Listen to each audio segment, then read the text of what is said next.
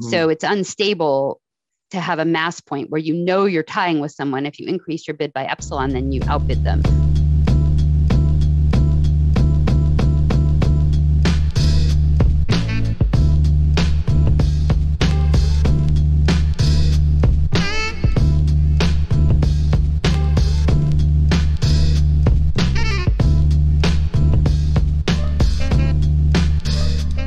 In this week's episode of the Mixtape Podcast, I had the distinct pleasure of speaking with Susan Athey, a profoundly distinguished economist within the American Economics Association.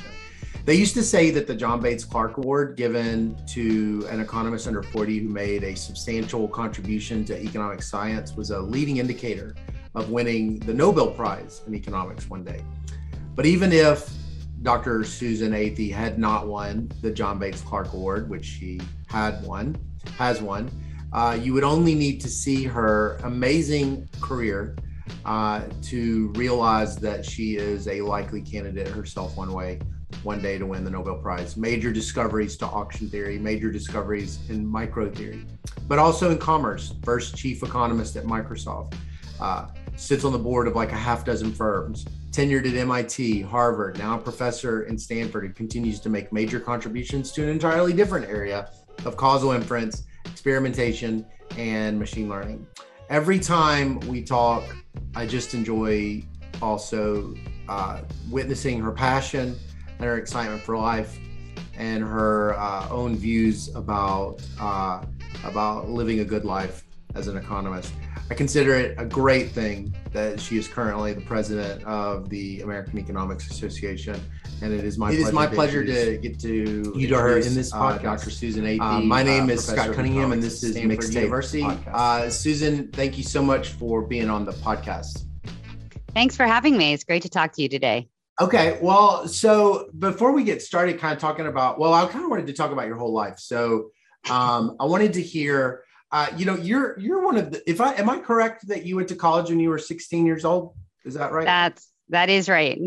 You're the first person. I haven't known anybody like that. So I wanted to ask a little bit, what was it like?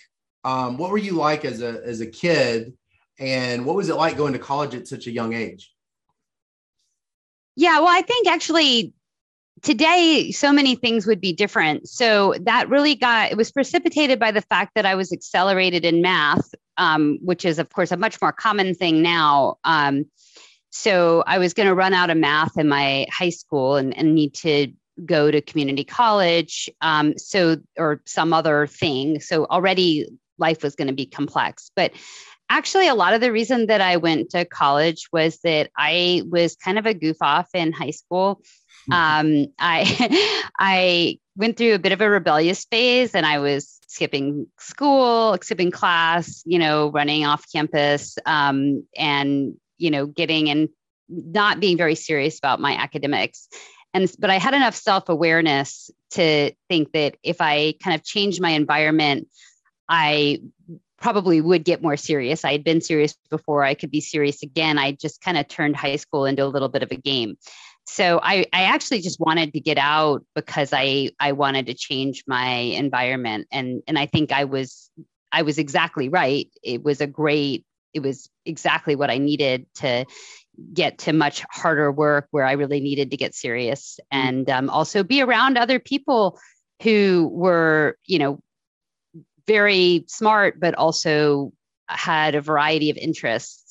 So I didn't really have to choose, being like one type of person or another type of person. Like I did, college has a much bigger pool of people to hang out with.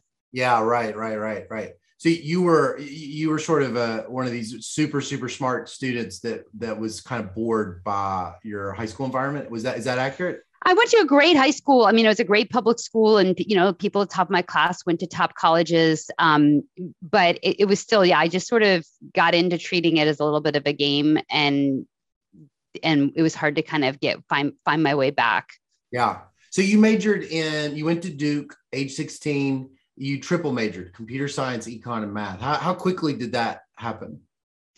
Yeah, I had, in order to help support myself in college, I had gotten a summer job I lived in the DC area, and there was a kid in my high school whose siblings had started a startup that sold computers to the government. Wow. So I was helping write bid proposals for procurement auctions for computers. And so that was, I'd actually been interested in programming. I was programming in BASIC when I was in elementary school. I knew about computer science, but it wasn't really a passion of mine. But then when I got interested in computers again for this summer job, and actually I got the job as a receptionist, but I very quickly started doing all sorts of other stuff too, because it was like a 30-person company. Wow. So that got me interested. Actually, that job got me interested in a couple of things. It got me interested in computers and computer science. And it also got me interested in procurement auctions. Mm-hmm. So I took computer science classes to start with. But I also took some econ, partly because I thought, maybe I might go to business school, or, I wasn't really sure, but the econ was sort of just a little bit of a lark. And it was only later that I figured out how to pull it all together. And that story was actually kind of another serendipity. So I joined a sorority, and the vice president of my sorority was a woman, Leslie McFarland, now Leslie McFarland Marks, who's an economist at Duke, at Fuqua. And she was a research assistant for Professor Bob Marshall, who was working on auctions. And so she was looking for someone to be a research assistant, and I was a computer science major. So she got me a job to administer his workstation as a computer science major. And then when he found out that I had been bidding in procurement auctions, he got me involved as a research assistant. And that's really what showed me what was how I could take all these interests I had and turn them into policy. So he wrote some papers that were inspired by problems in the procurement system that I identified for him. Wow. And then he showed me how to write, what it meant to write a model, and he testified in front of Congress. So wow. It was super exciting. Like as a kid, I had this summer job, started as a receptionist. It's like, this is so crazy. They have these things, these protests, and there's this holdup thing that happens. And suddenly, 2 years later, he's my advisor sitting in front of Congress testifying they need to reform the regulation and fix this problem. So I was like, wow, this is so cool. Wow. So then Bob told me that if I wanted to go to grad school, I needed math. And so the math major came sort of at the end when I loaded up on math classes to get ready for grad school. I bet that was quite, I interviewed Gary King last week, and he was talking about how important it is for high school students to not necessarily participate in research, but to be at that level where they can understand the discoveries as it's happening. I bet that was quite an experience for you to see what you had noticed going on. All of a sudden moving into the area of policymaking. I can only imagine how cool that must have been. It was really thrilling. And at that time, it's funny because, now computer science is so practical, right? But at the time, computer science was more theoretical. So, for my computer science work, I would be, just locked in the lab. We would pull all-nighters because you had to work at the terminals, so it would be, me and a bunch of very unkempt other humans, mostly guys, there at 4 a.m, trying to debug our C code or whatever. Right. And it was interesting, but it wasn't motivating, right. In the same way. Like it was intellectually interesting, but it wasn't like inspiring. And the econ was, it was inspiring and interesting. So can you tell me what is it about you that you think econ is inspiring, that like to the next person, or what was it about econ that was so inspiring? Well, you could make the world better. You could solve a real problem. And of course, you can do that in computer science too. And now modern computer science has a lot of overlap with economics, actually. Right. But at the time, the economics seemed like it wasn't just building something, but it was really changing a system. Like I liked the idea of changing laws. And I also learned both in undergrad and especially in grad school, that one thing I have a knack for is like finding a good abstraction for a complicated problem. And it's just like it sings, it's like a chord or harmony or something, when the way it makes my brain feel. If you're like, I don't understand this, what's going on? Why does the world work this way? It all feels like a morass of, and then you're like, I can't understand. And then when you find a clear framework where it all makes sense, then it's just, now great. Now I can, when you understand it, you can write it down in math, you can communicate it, you can break it down.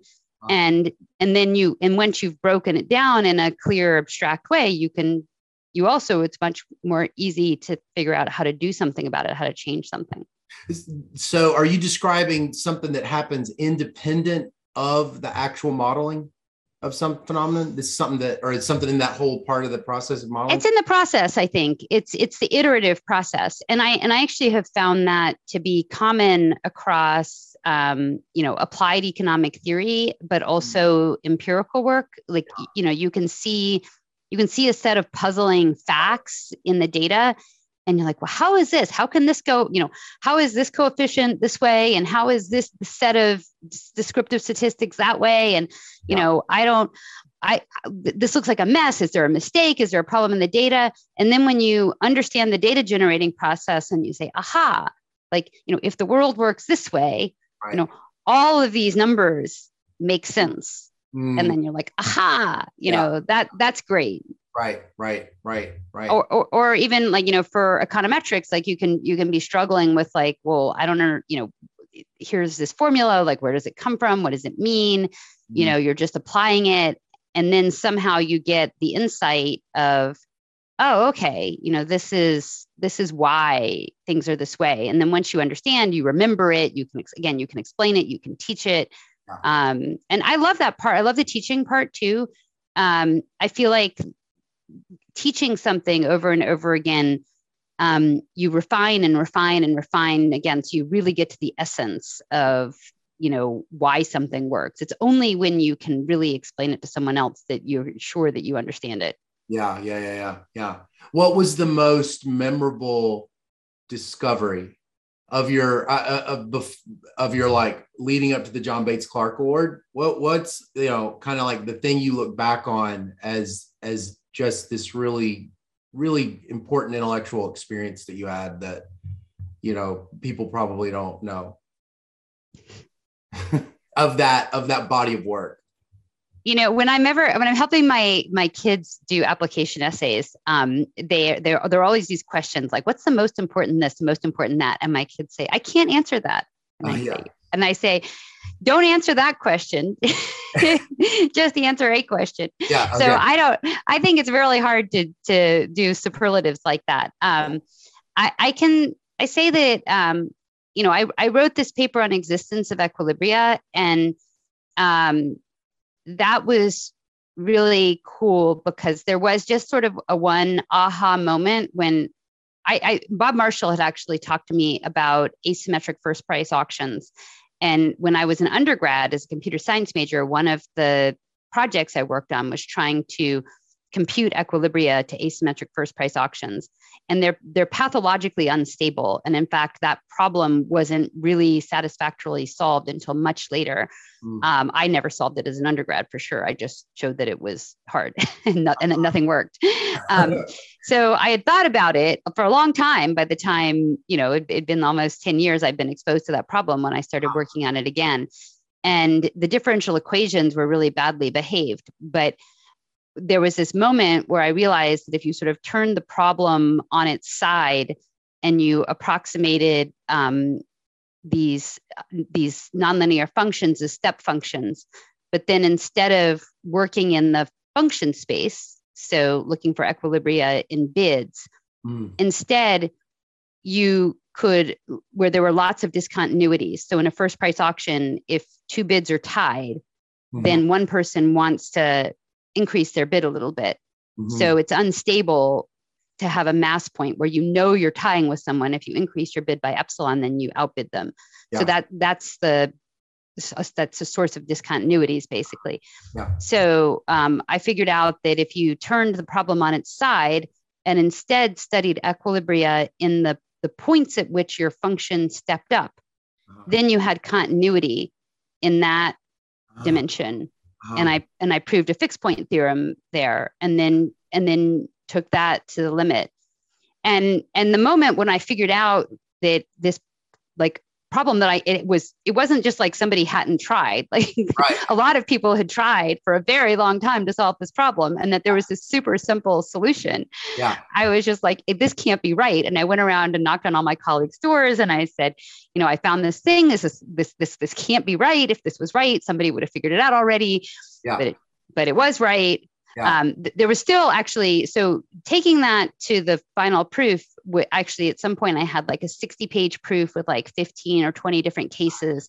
And I had to stay up. I spent like 3 weeks. Basically, I only went home like every 3 days to take a shower. And I lived in my office. And at that point, like I already had a 60-page proof. Yeah. But I wasn't sure it was right. And nobody else could possibly check it. Right. And so I needed to just obsess on it to figure out how to reduce like all of that complexity into actually, 5 cases or 10 cases at least. So that was pretty amazing. And I think after that, I never really thought of myself as the kind of person who would or could do something like that. Yeah. And it just showed me a couple of things. One is like, it showed me that I could do a marathon. Right. I just had to be really motivated. And it made me realize that a lot of people, it's not like, I don't think there's like this typecast that you're the type of person that locks themselves away. It's more just like, if you think that it's really important and you're really excited, then, you find that you can do that, even if you never thought you could, or you never thought you would want to. So that experience is teaching you things about yourself, but it's not teaching you that you're smart. It's teaching you have the ability, you have fortitude or something like that. Is that what you're saying that you learned from that experience besides content? Yeah, I have to say, my whole career, and honestly, it's sad, but it still impacts me today. It can be very, I don't quite fit the stereotype of someone who's super smart mathematically. I never did. And even, I wasn't the fastest person. I didn't really try math competitions, but that probably has something to do with the fact that I probably would have done well, but not super well. Yeah. If you like, I was never the flashiest person. And my personality doesn't seem to match. And so it can really bother people. It really, really bothers people that I'm really good at this stuff. Everybody wants to think it's not true because it doesn't fit, especially if people who make it into a competition. And I'm not that interested in competing, but it's for some people, it really bothers them that I might figure something out that they couldn't, because I'm not the kind of person who should be able to do that. So, but this whole thing about, like being smart, like, am I smart enough? Right. I always doubted that because I didn't seem to be checking the boxes of the smart people. And it's taken me it's really the only way that I came to have confidence in it is just like over and over and over again, I figured stuff out that other people hadn't. And so it just made me realize, yes, I am lucky. Like my brain makes connections that the way that my brain works is really good at certain things. Yeah. And that's been repeated. But there was still a question in my mind always of, well, I'm not really a technical person. Right. I do technical stuff in pursuit of a goal, but I'm not as a person, I'm not a technical person. I'm just a person that uses can call on her technical skills but it's effortful for me. Yeah. But when motivated, but the real strength is like figuring out what to get motivated on. Yeah. So did you at some point, kind of have one of these moments where you were like, these are my goals, and it moved beyond just writing papers? Because, your career has spanned so much achievement in academia, but then, also moving into industry. Was there this point where you started to have kind of these unique kind of goal setting as an economist? Sort of. I mean, I think that I'm always intentional. Like I'm not, I'm not just kind of bouncing around. But I don't think that I had an overarching goal. Like I need to be X, I need to be Y. One thing is that I never really thought of myself as someone who would do X or could do X. Like I was like, couldn't believe I got into Stanford, and I really couldn't believe I got a job at MIT. And I really didn't believe I was going to get tenure, So everything that's happened has sort of been like, wow, am I the kind of person who can do that? Or is that really going to work out for me? So I haven't set these really lofty aspirations, partly because I often didn't necessarily think they were even attainable. Right. So I'm much more about like, I need something that gets me out of bed in the morning. Yeah. Like I can work. It's kind of weird because I don't want to make other people feel like they could or should have to work all the time. I do work harder than pretty much anybody I know. But I can't make myself work on anything. Right. I'm terrible at making myself work. I'm terrible. I procrastinate. Like if there's something I don't want to do, like if I have to give a talk tomorrow and I want to prepare it, I like start preparing it at 1 a.m. because I can't make myself do it beforehand. So I'm terrible at making myself work. And so what I figured out for me is the whole secret to success is just, I get to find something I'm excited about. And if I'm excited about, then I do it. And if I'm not excited, I do terrible at it. Yeah. And so I think, but I get very excited about doing something I don't know how to do. Yeah. So I think like, okay, I was a theorist and then but I was really interested in doing something that would change the world in some way. I wanted it to have impact. And so I got more interested in applied work, but I didn't know how to do it. I hadn't even taken econometrics. I didn't take econometrics classes in grad school. Like I took 2 quarters of econometrics in grad school, just the first year, nothing more. So I didn't take empirical courses in grad school. I did empirical work as an undergrad, but not in grad school. Right. So I was like, okay, I got to learn to be an empiricist. I got to read. I've got to go to seminars. I've got to advise. I've got to teach. So that was really exciting to learn. And I think the industry stuff pulled me in because, again, it was impactful. I was interested, so Microsoft invited me to be chief economist, like it was completely random. I had no background at all and I had no aspiration. They called me.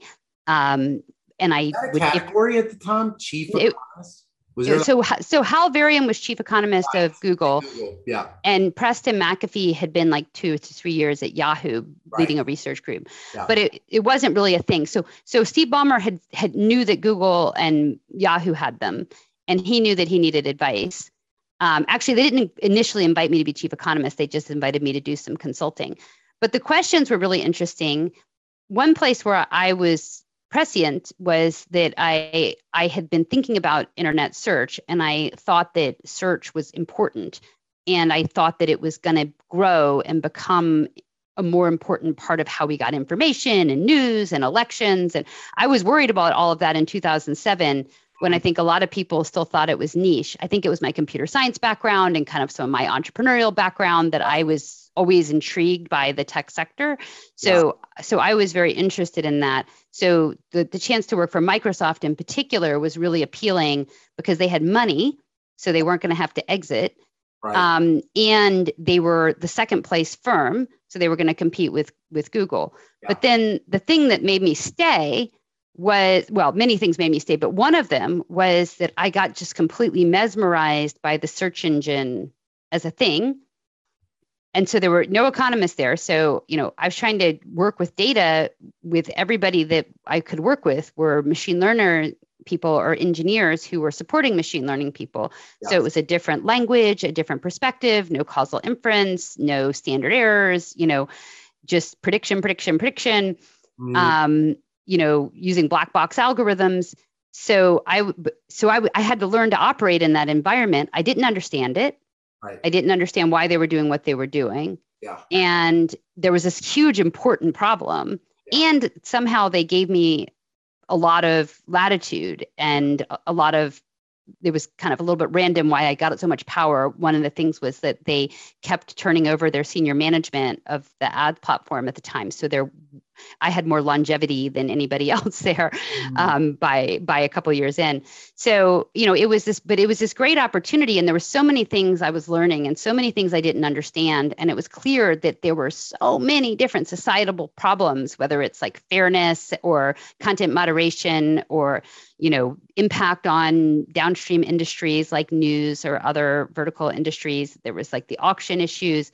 There was like how you combine machine learning and structural modeling.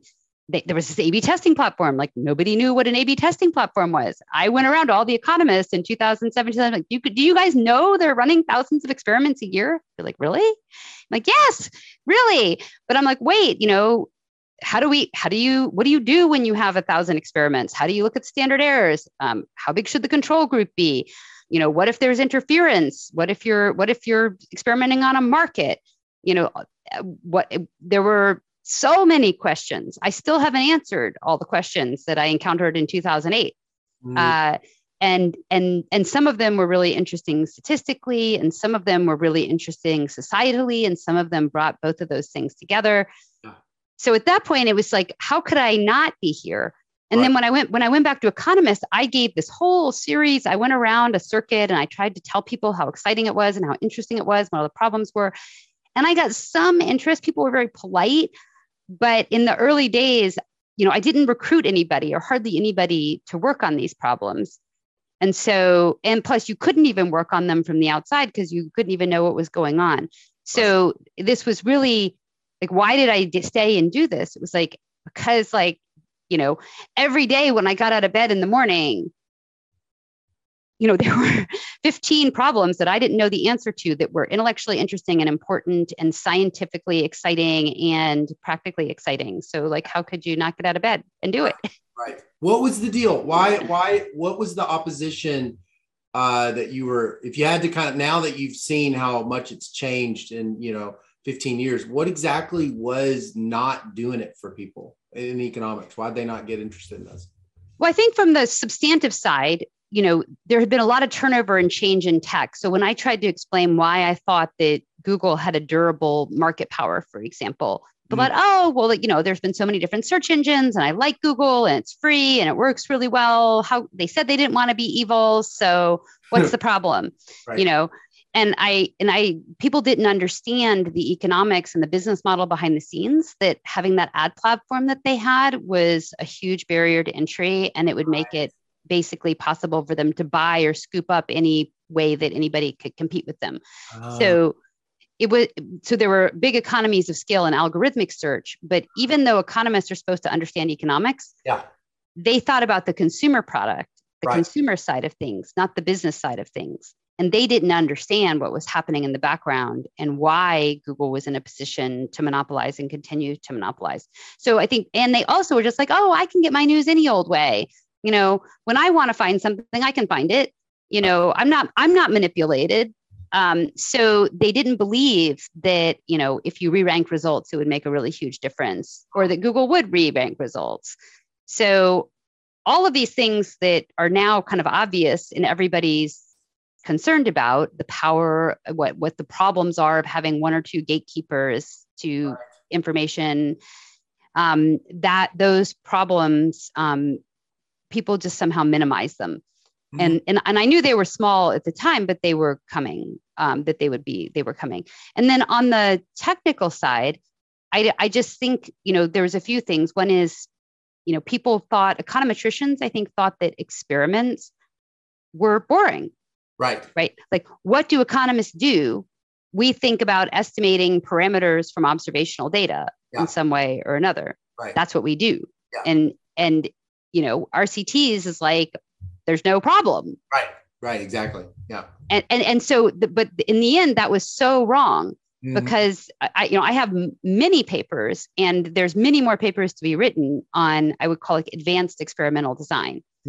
So it's, what do you do when you're doing thousands of experiments? It's, how do you use the data most effectively? How do you do adaptive experiments, contextual bandits, and how do you test hypotheses afterwards? How do you learn to reuse the data? How do you map short-term outcomes to long-term outcomes? Again, experimentation on markets. So if you're doing an experiment that affects advertisers compete with each other. So that's a very much of an unsolved problem. I designed staggered rollout experiments. So suppose if you are experimenting on markets, then you don't have a lot of markets. Right. So one way to do it is to design your data so that you will have essentially a setup to do diffs and diffs analysis afterwards.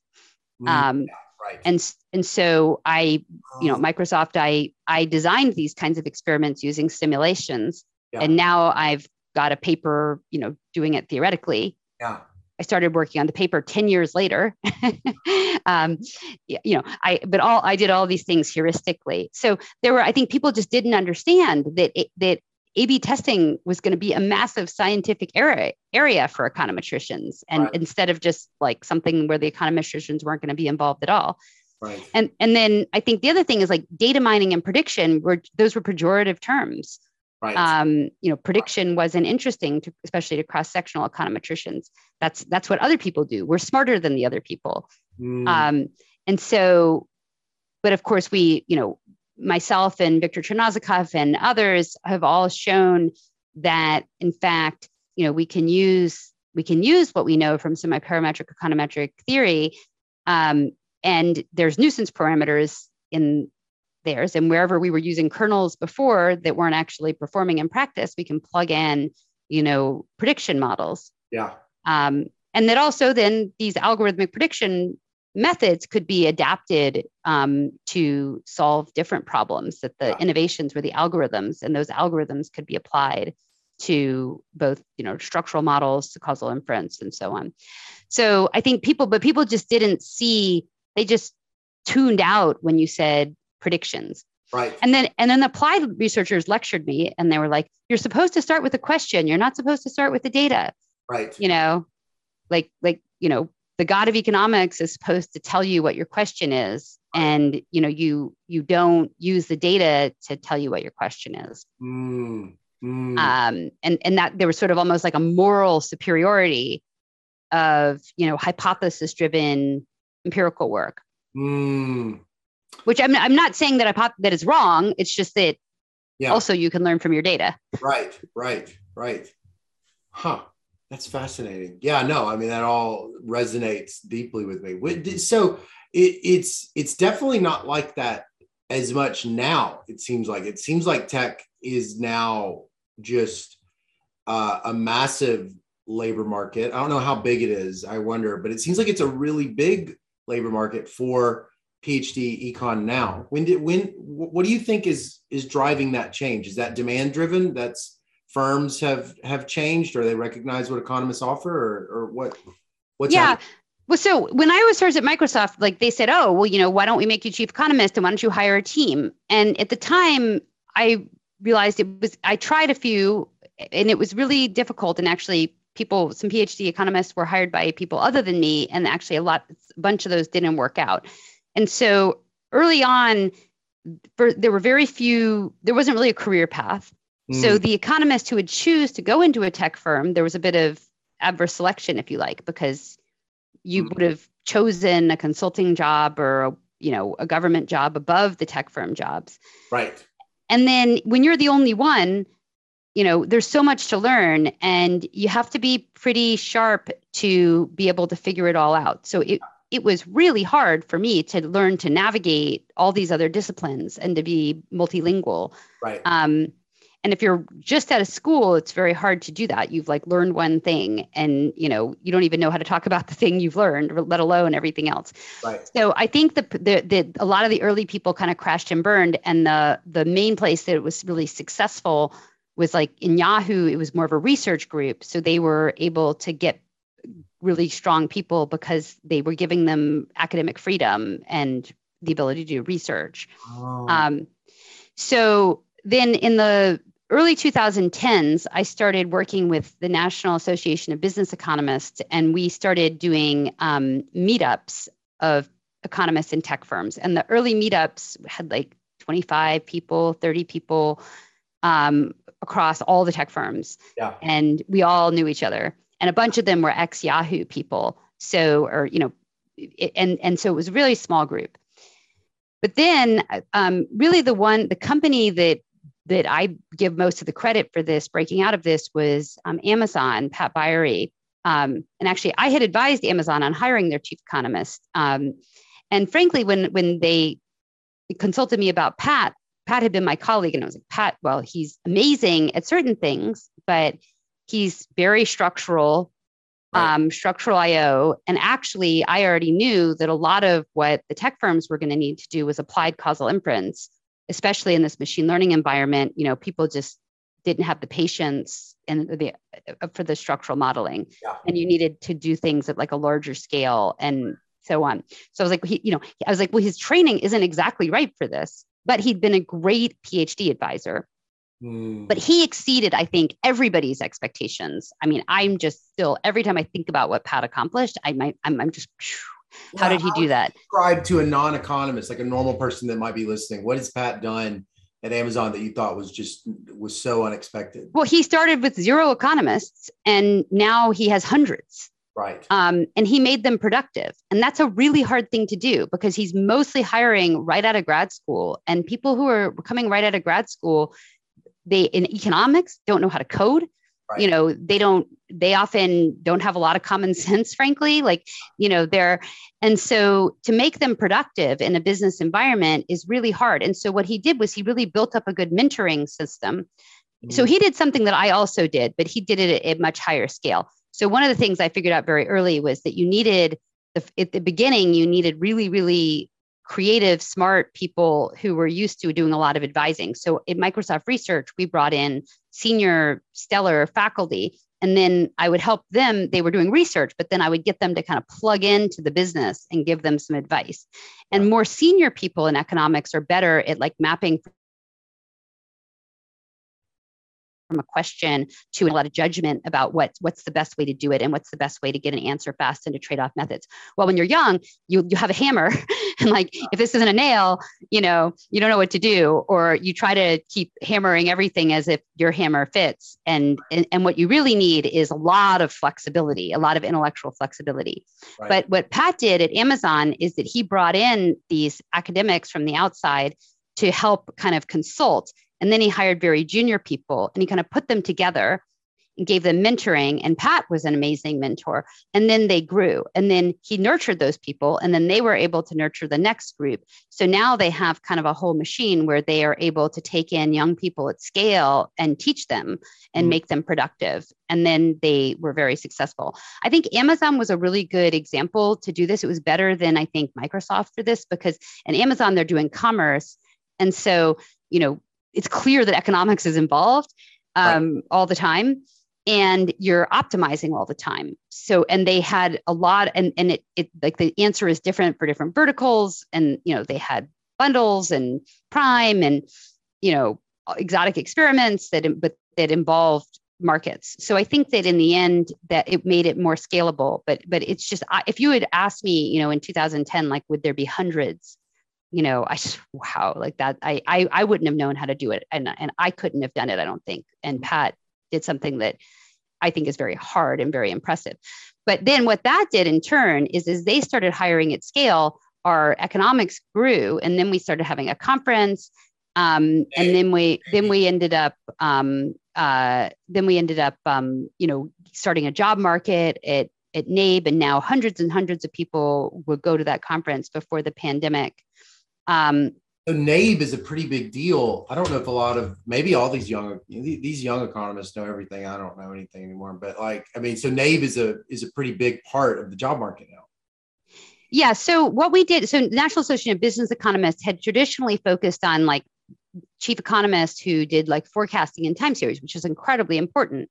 but they did not have any presence in tech firms, and tech firms didn't want forecasting. They wanted microeconomics. Right. So I helped NABE at the beginning kind of craft a strategy for this new job market. And so we started creating this conference, which would allow young people to learn what a job in tech was all about. And so we had a lot of educational panels, and academics, but as well as industry people giving presentations. And then that turned into a recruiting event. And so of course, we all know there's problems with unraveling. So what we did there sort of contributes to unraveling, but it also stops unraveling. Yeah. So by saying in November, there's going to be a job market for non-academic jobs in tech, that coordinated all of those jobs at the same place. So the applicant didn't have to worry about exploding offers all the way through. But you let them sort. You needed to basically sort ahead of time, saying, I'm going to do a non-academic track. Well, and so people will go to that job market and still go on the academic job market. And so far, for the labor, it's been a seller's market. Like the PhD person generally has a lot of opportunities. So they generally have been able to negotiate that, they would, that job offers wouldn't explode. Sometimes a team has just one position and then there are exploding offers. And so you might have to give up the academic market, but most of the time that hasn't happened. But people were already hiring in the fall on the non-academic job market. So this just kind of organized it and at least stopped the unraveling from going further.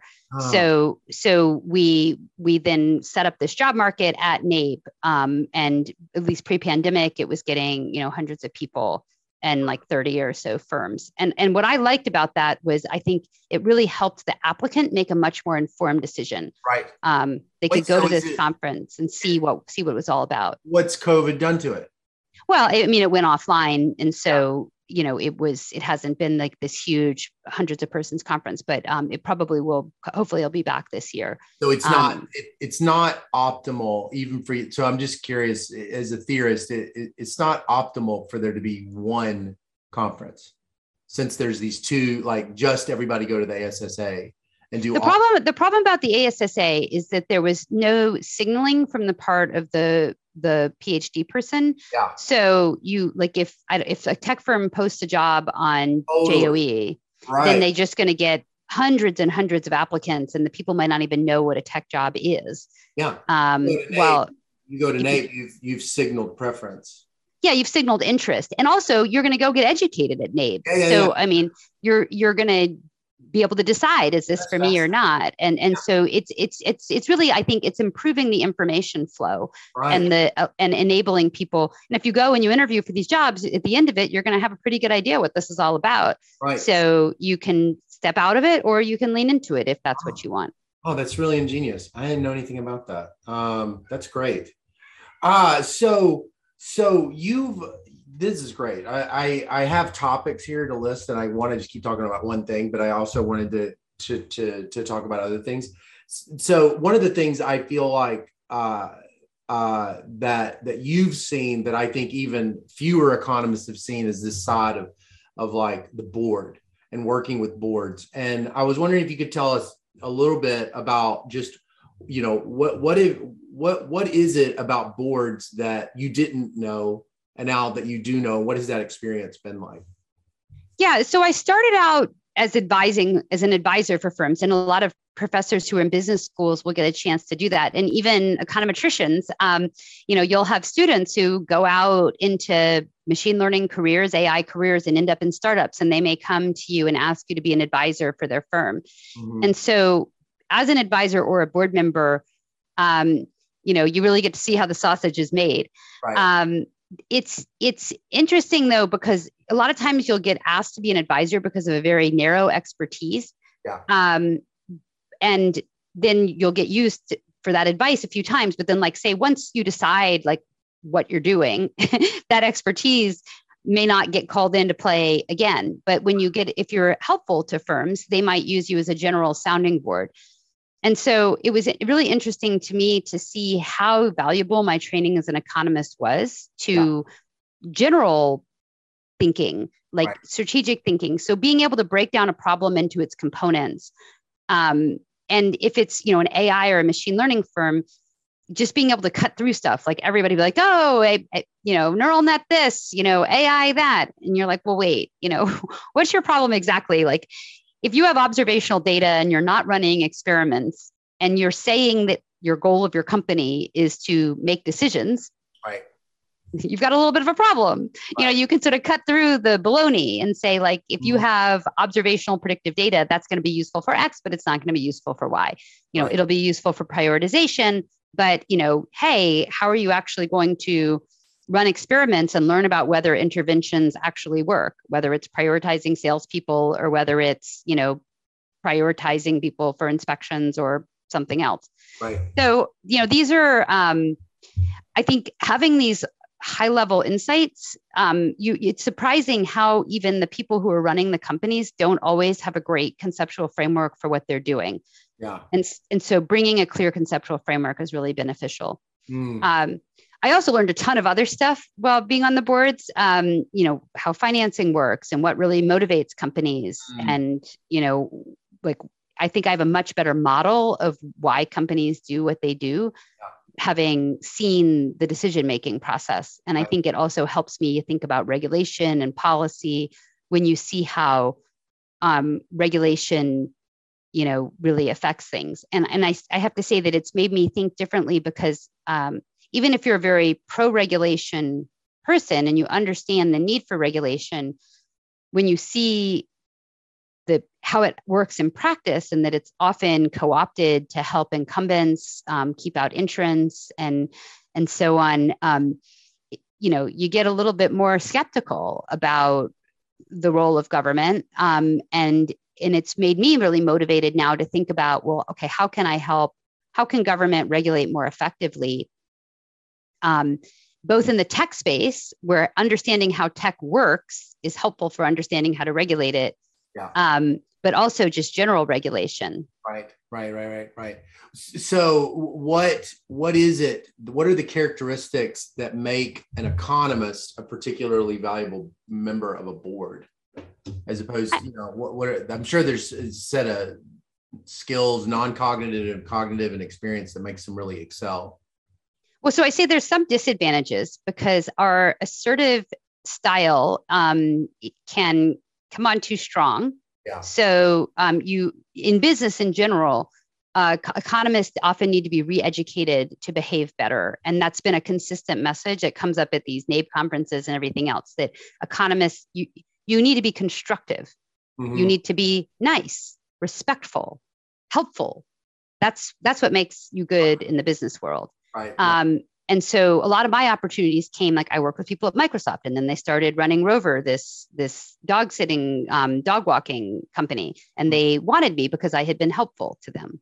And if you're not helpful, if you're condescending or rude, then people don't want you. But we forget that the way we talk to each other is actually pretty rude from most people's perspective, direct.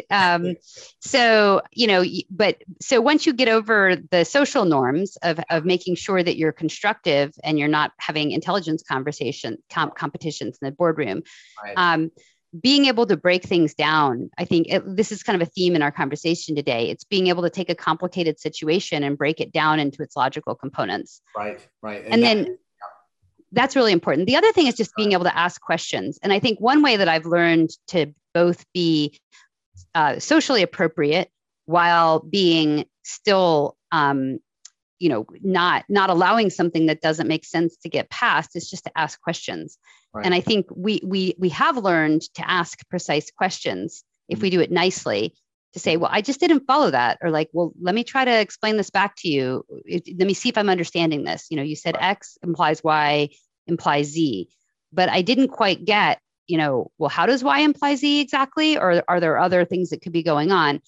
And then, you know, and then everybody's so appreciative because probably if you didn't understand, other people didn't understand either, but they don't know how to even ask the question. So I think we're good at logic. And so being able to, you know, break things down. And it's the same thing, like you'll see a lot of observational data coming across in presentations in boardrooms and just asking like, well, where did that come from exactly? Like, how did you draw that conclusion?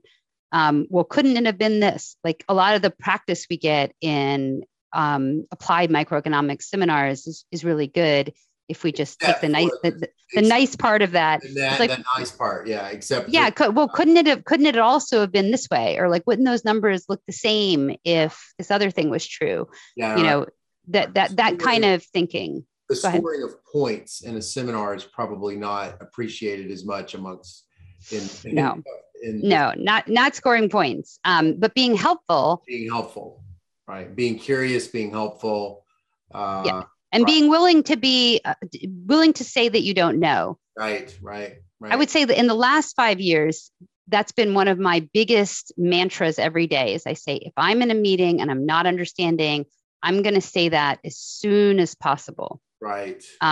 Because if I wait until 10 minutes later and I'm not understanding, it's that much harder to say that you didn't understand. Well, that's even hard for an economist. I think that economists I think a lot of economists don't want to look like they don't know. Yeah. So that's one of the real downsides of a culture of one-upmanship. Right. Is that you are afraid to say when you don't understand. But if you don't say when you don't understand, and it's the same thing, like your PhD student comes in and you're 5 minutes in, and if you're not following, then 25 minutes in, it's really hard to say, like, what did Z mean again? Right.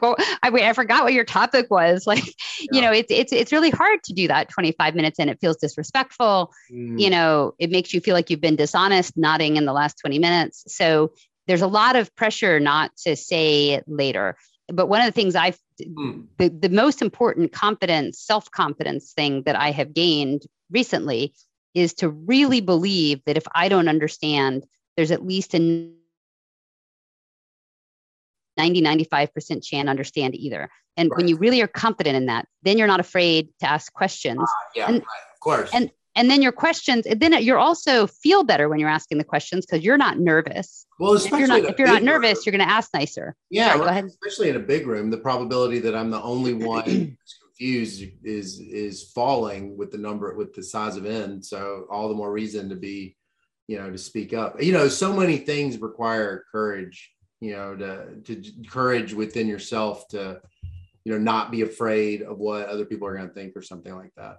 Yeah. And of course there's an art then, because you might be wrong. So I try to, I like, if I start, I'll say, well, if I'm the only one who's, I say, like, I'm not a finance person. So, that went by kind of fast for me. If I'm the only one not understanding this, let's take this offline. Right. But I was confused about this point. Did everybody else get that? Right. And then somebody else will say, yeah, I was confused too. And then you kind of know. Whereas sometimes people will say, well, let's take that offline, or like that's a detail. And then so you just have to leave people the opening to choose whether to answer your question or not. Right. Yeah. Oh, that's great. That's awesome. That kind of makes, it's funny. You started off kind of saying, I don't know if exactly how you said it, but you sort of implied that you didn't feel like you were always, like, this issue of your intelligence not looking like what it might, a person might think it should look like, kind of almost is giving you this ability to be incredibly the right thing at the right time all over the place. You sort of, you saying that you maybe didn't feel like you were the fastest mathematician, or, it's like here you are, like, saying, it makes you okay to, maybe it made you okay to say, I don't know. Yeah, I think if my self-worth isn't all tied up in like being at the top of the totem pole at what I'm doing, which I never felt like I was, then it's easier to say, okay, I'm going to go try something else where I know I'm not going to be at the top of the totem pole. Right. I would say, like, when I first started giving stats seminars, it was really interesting because first of all, I mentioned I hadn't been trained as an econometrician.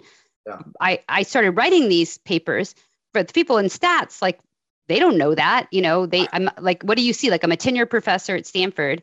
I've published in top stats journals. Yeah. So their assumption would be, like, if I'm 50 and I'm a tenured professor in Stanford writing in top machine learning or stats journals, that clearly I must have been doing that my whole career and I must know everything. Right. So then but these people don't know me, they don't know anything about me really, except for the papers. So they're just making assumptions. So I show up to give a department seminar and I'm going through the day and, I feel like I'm a junior faculty because I'm walking in and like, wait, I don't, they're talking about stuff and I don't really know about it. Or if I go give a computer science talk, and people just assume that I know stuff that I don't know. So it's scary, but it's so exciting. It's exhilarating. It just feels like being a junior faculty all over again, except I'm tenured. Yeah. So the downside is much more limited. Right. So to me, like not knowing is great. But like right now I'm working on this work on contextual bandits, and it's technical in a very specific way. There's a specific type of theorem that gets you published in like ICML or NeurIPS or, KDD, these top AI conferences. There's a certain style. And, I knew none of it. And I actually found it very hard to read for a while. But at this point, and it's still a little scary, but, I got these great students. The students would come in to me and the students thought I knew everything. And I'm like, well, guys, I don't actually know everything, but I have great questions, but I actually really don't know how to answer them at all. Like I've never written a paper like this. I don't know how to write these proofs. And they're like, well, I think I can figure it out. But I still want you to be my advisor. I'm like, sure. They're like, yeah. So I say, okay, great, let's go. I try to get them to get co-advisors.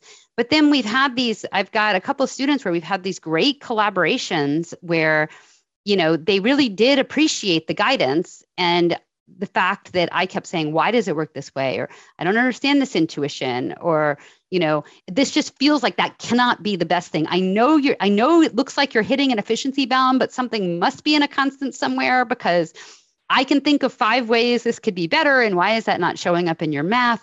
So even though I still couldn't sit down, if you put a gun to my head, I could, but like if it would take me a long time to try to myself write the proofs for these papers that I'm working on. Like I'm not fluent in it. It's like programming in another language. Like I have to think about every single step, but the students are great at it. But we actually have been super productive together. And it's been a little hard to come to accept that, like, that's okay. Like, am I a fraud because I'm not the one sitting down and writing the proof? But now again, it's about how do you value yourself, and do you realize like it really is important to ask those questions. And say, well, why does this work this way? Because from applied causal inference, I understand a lot about how to learn about causal effects from observational data. In these contextual bounded algorithms, we're trying to design adaptive data collection methods that will collect data and to learn a good policy. So I understand the math of what you're trying to optimize for. And that's really helpful. And the bandit folks were mostly not trained in that. So there's a nice collaboration, a nice intersection. But again, it's, going off to do something where like, I really don't know how to do it. Right. And try to compete at the highest levels in doing that. You have to be willing to say you don't understand and to ask your students questions. Say, well, I don't know. I didn't read that paper. Like, I don't really understand how those proofs work. Can you explain it to me? And a little bit of lecturing, like write random variables. If there's an expectation, we have to write what it's an expectation over. Like we need math, we need potential outcomes. Like we do. Like so, I'm a bit of a stickler for the notation, which actually, is helpful too. Because if you don't understand it, then you need to get it written down well. So you can understand it. And I'm like, look, write it so that I can understand it. I'm good at math. If I need the letters need to map unambiguously into concepts. And even though all these other papers don't, mine do. Because I need to understand it. Right. Well, we only have a couple of minutes, and I just could talk to you all day. It's always genuinely so much fun. Every time I've met you a couple of times at a conference, it's just so much fun to talk to you. I want to know about your going forward. What are you most excited about sort of over the next lap of your career that you're looking forward to? Well, it's hard. So on the econometric side, I'm really excited. I'm still excited about this advanced experimental design stuff. I still haven't finished I still have not solved all the problems I encountered in 2007 and 2008. And I still have lots of problems that I did heuristically just to solve a business problem that I haven't fully built a theory for. So I'm really excited about that. I've got some young collaborators that are terrific, like Roshan Zhang, who's at Emory. We've been working on a couple of things on experimental design, and it's a really nice area. Hito and I have been working on those things. So that's one area I'm very excited about. But frankly, like my heart is always in applications. So I kind of pop up to the methods when the methods aren't there for my applications. But I feel like I'm kind of leaning more back into the application side now. I have this lab at Stanford where we are partnering with social impact organizations and bringing a lot of these ideas to bear. So like I've built a recommendation system for an Indian EdTech app and then designed a randomized controlled trial to evaluate that and to parse out the benefits of personalization. That's also an application of off-policy evaluation. There's interesting issues in off-policy evaluation for recommendation systems when you have lots and lots of treatments. I've done that for a service that's providing agricultural advice in India to farmers, similar type of thing, building recommendation systems and off-policy evaluation. I'm running large-scale experiments. I built a chatbot, and I'm running large-scale experiments with the chatbot around things like misinformation. So I'm pretty excited about applying all of this stuff. That was the whole point, and applying it now in a more social impact area. And then I'm also very interested so I've been really thinking hard about the best way to use my talents. And I think all of this econometrics and applied econometrics stuff has been super exciting, but it does miss out a little bit on like the incentive side of things. So all this time, I've also been working on regulation starting when I was at Microsoft. So I'm also interested in trying to have more efficient regulation for the digital era. Wow. And that's like, I didn't mention, I was a founding associate director of Stanford's Institute for Human-Centered Artificial Intelligence for the last 4 years. I'm just stepping off of that now. And part of what that was about trying to set up structures, whether it's education or best practices or rules, so that when these AI systems and machine learning are deployed in practice, it's safe and we avoid unintended consequences. And we have best practices for understanding, feedback effects and incentives and, game theoretic aspects and manipulability and, all of those elements. So that's basically like understanding how it works under the hood enables you to pop up a level and think about guiding it for the benefit of humanity. Yeah. Wow. You've lived like 3 careers. It's so inspiring. It's so inspiring to listen to you and kind of look back at what you've done and how you've chosen to live, make the most of this PhD in economics. I'm really, really appreciative of your presence in the profession, and thank you so much for sitting down and letting me listen and talk to you.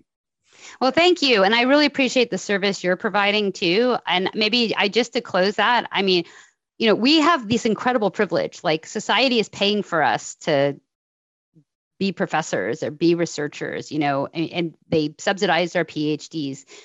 That to me, that's a gift, but it's also an obligation. And I guess I have a hard time sometimes understanding people who don't see it that way, that, it's an opportunity to serve. Right. And, I feel like I've been tossed a lot of opportunities to serve. But if I don't take those, you can't take all of them. You have to choose, obviously. You have to choose where you are best suited to serve, and you shouldn't try to do everything. Yeah. But if you are given an opportunity to serve that is a great match for your talents, where you can be joyful and effective at doing that service, what am I supposed to just sit around and go to the beach or spend my days sitting at a cafe? If I have the opportunity to take my time and do something that benefits society, then I feel like,